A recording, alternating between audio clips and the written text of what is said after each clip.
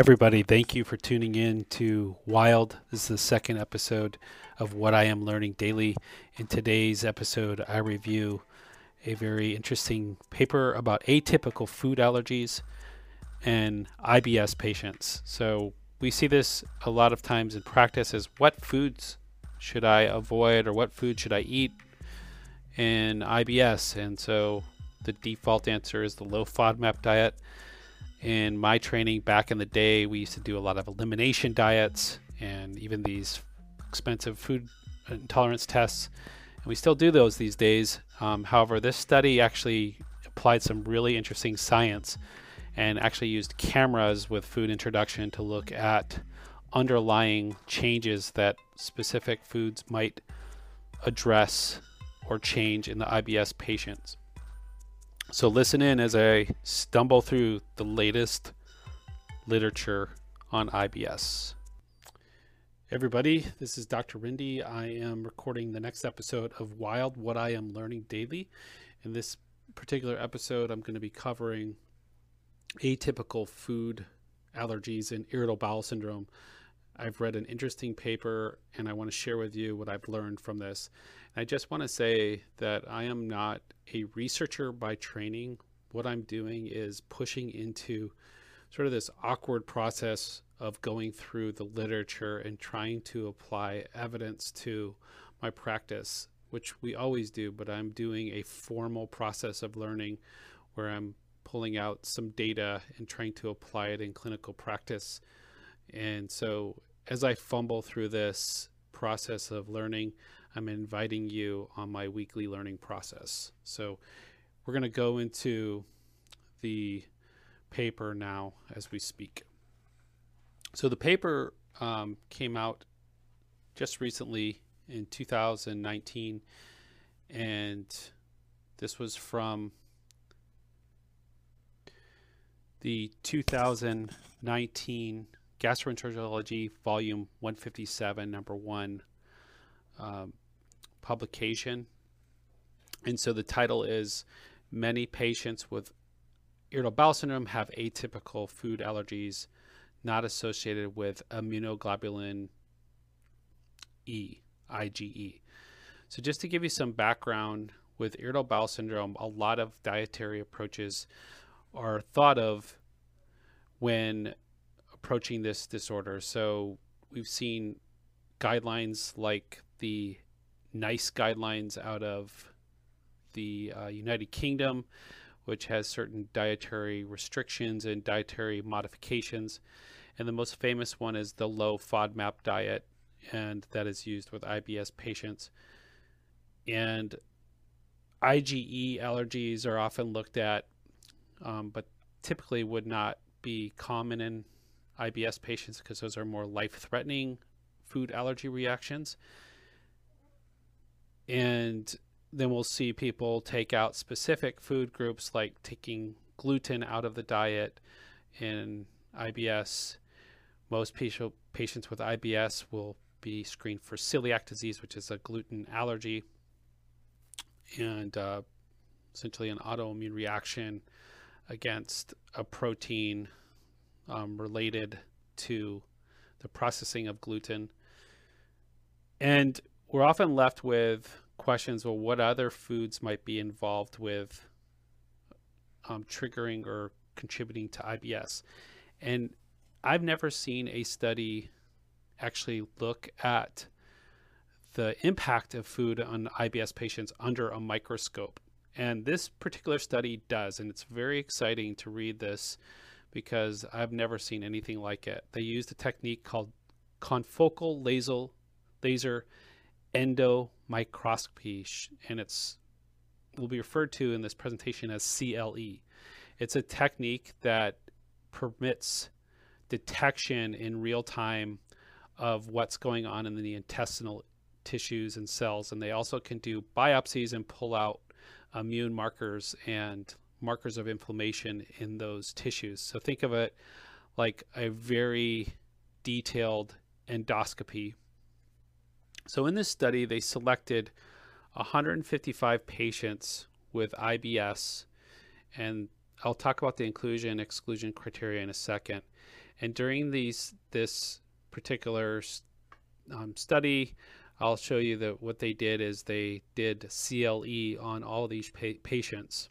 They also did various markers of immune reactivity, and the study was completed by 108 IBS patients, 52 who had diarrhea-based IBS, and there was a 39% dropout. I will say there's another part of this study that involves dietary interventions that are more long-term at a 6-month and 12-month dietary intervention, and that's another component of the study that we're not covering today. So a lot of dropout happened within that group because of the long-term compliance issues of maintaining a diet, and also some patients developed serious diseases. So there was a 39% dropout. So the overall completion of the study was 108 patients.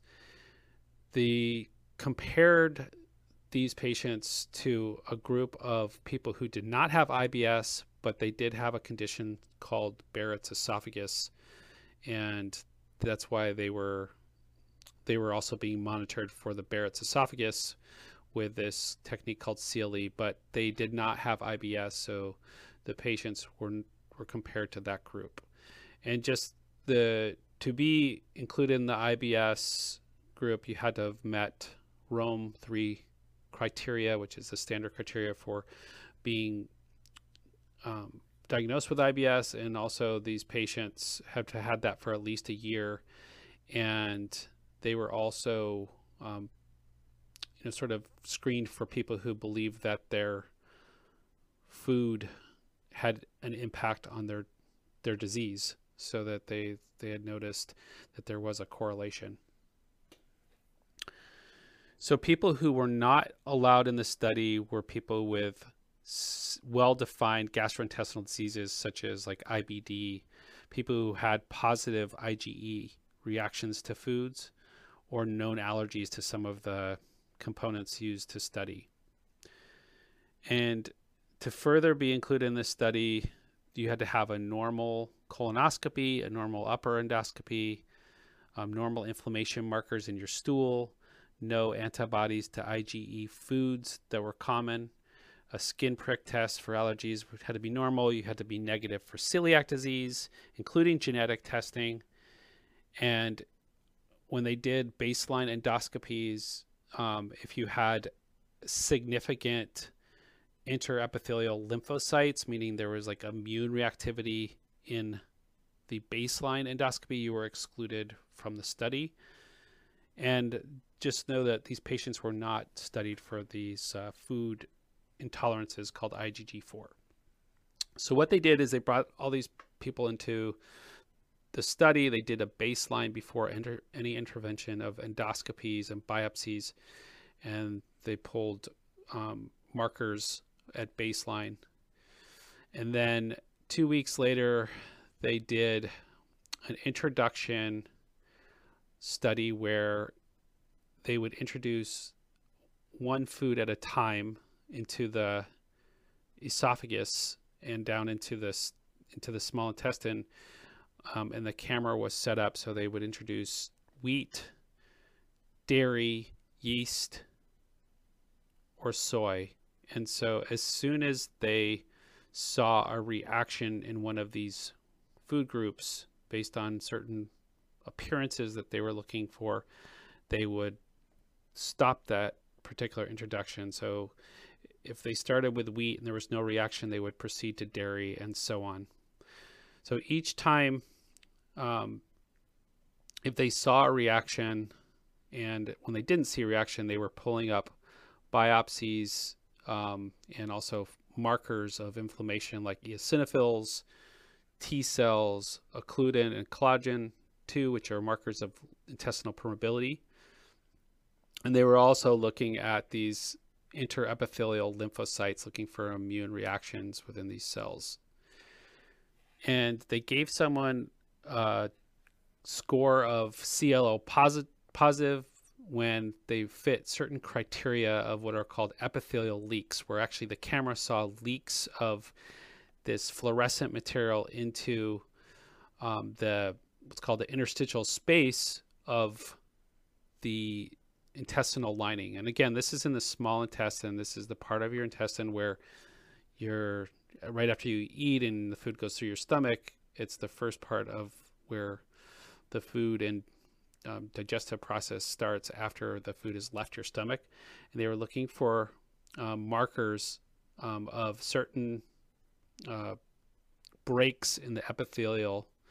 They were also looking to see if there was any fluorescent signals between the cells called enterocytes, which would mean that there was leakage upon introduction of these foods. Then further, they looked at changes in the villi, which are the intestinal cell. They're essentially part of the small intestinal cells that actually is most responsible for absorption of nutrients. And so if there was widening or changes in the villi upon introduction of the food, based on certain criteria, these patients were given a positive. So they were looking for like macroscopic disruption of the absorption surface of the intestinal lining, and then also leakage into space in the intestinal lining. They also wanted to measure immune reactions in these particular patients, and so they measured something called TNF-alpha, IL-4, IL-5, eosinophil cationic protein, and a couple other markers, one called alpha tryptase, which measures histamine reactions. These were all pulled up from the fluid. Again, they were comparing this to people who, in their analysis, that did not have reactions upon these introduction of foods, and these healthy controls made up of Barrett's esophagus patients without IBS. So the outcome, overall, 108 IBS patients with 52 with diarrhea, IBS, and the rest with mixed and constipation, finished the study, and 76 of them were CLO positive, meaning they had a reaction to either wheat, dairy, soy, or yeast that caused these changes that met these criteria, which is really amazing to me that they saw this so clearly. And these are IBS patients that reacted to one of these four groups. And they did send out like an outpatient test that some people, 6 patients had these, were CL positive to a mixture of pepsin, trypsin, digested gliadin, which is a gluten reaction. And it was tested outside the clinic. So that was just noted. It's a little confusing to me why they did that, but just maybe to look at gluten reactions. So again, with the outcomes, there was increased epithelial leaks that were significantly higher in the CLA positive groups versus the CLE negative groups. So intestinal leakage into intraepithelial spaces, and also claudin 2, which is a marker of intestinal permeability, was upregulated after the challenge of these foods in the CLA positives. And it was noted that before the challenges, the levels of claudin were similar in the CLE positive patients and healthy controls. So they saw that after they did this introduction, the claudin 2 levels went up. In contrast, the occludin levels was reduced in CLE positive versus healthy controls. And occludin is a marker of how tightly bound the intestinal cells are to each other. So when occludin is reduced, we see more leakiness.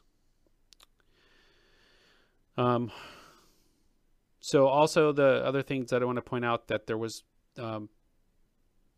more eosinophils, secreted eosinophil cationic protein and tryptase post-challenge in the CLA positive groups versus healthy controls, but not different than the CLE patients, that the CLE negative patients. So the thinking is that the CLE negative patients, even though they did not have a reaction to these 4 foods that was significant to be called CLE positive, there is thinking that there might be some low-grade histamine or IgE reaction in all these IBS patients, and we just didn't, the study didn't select the right food group to challenge a reaction for the CLE negative patients. See if I can show this. So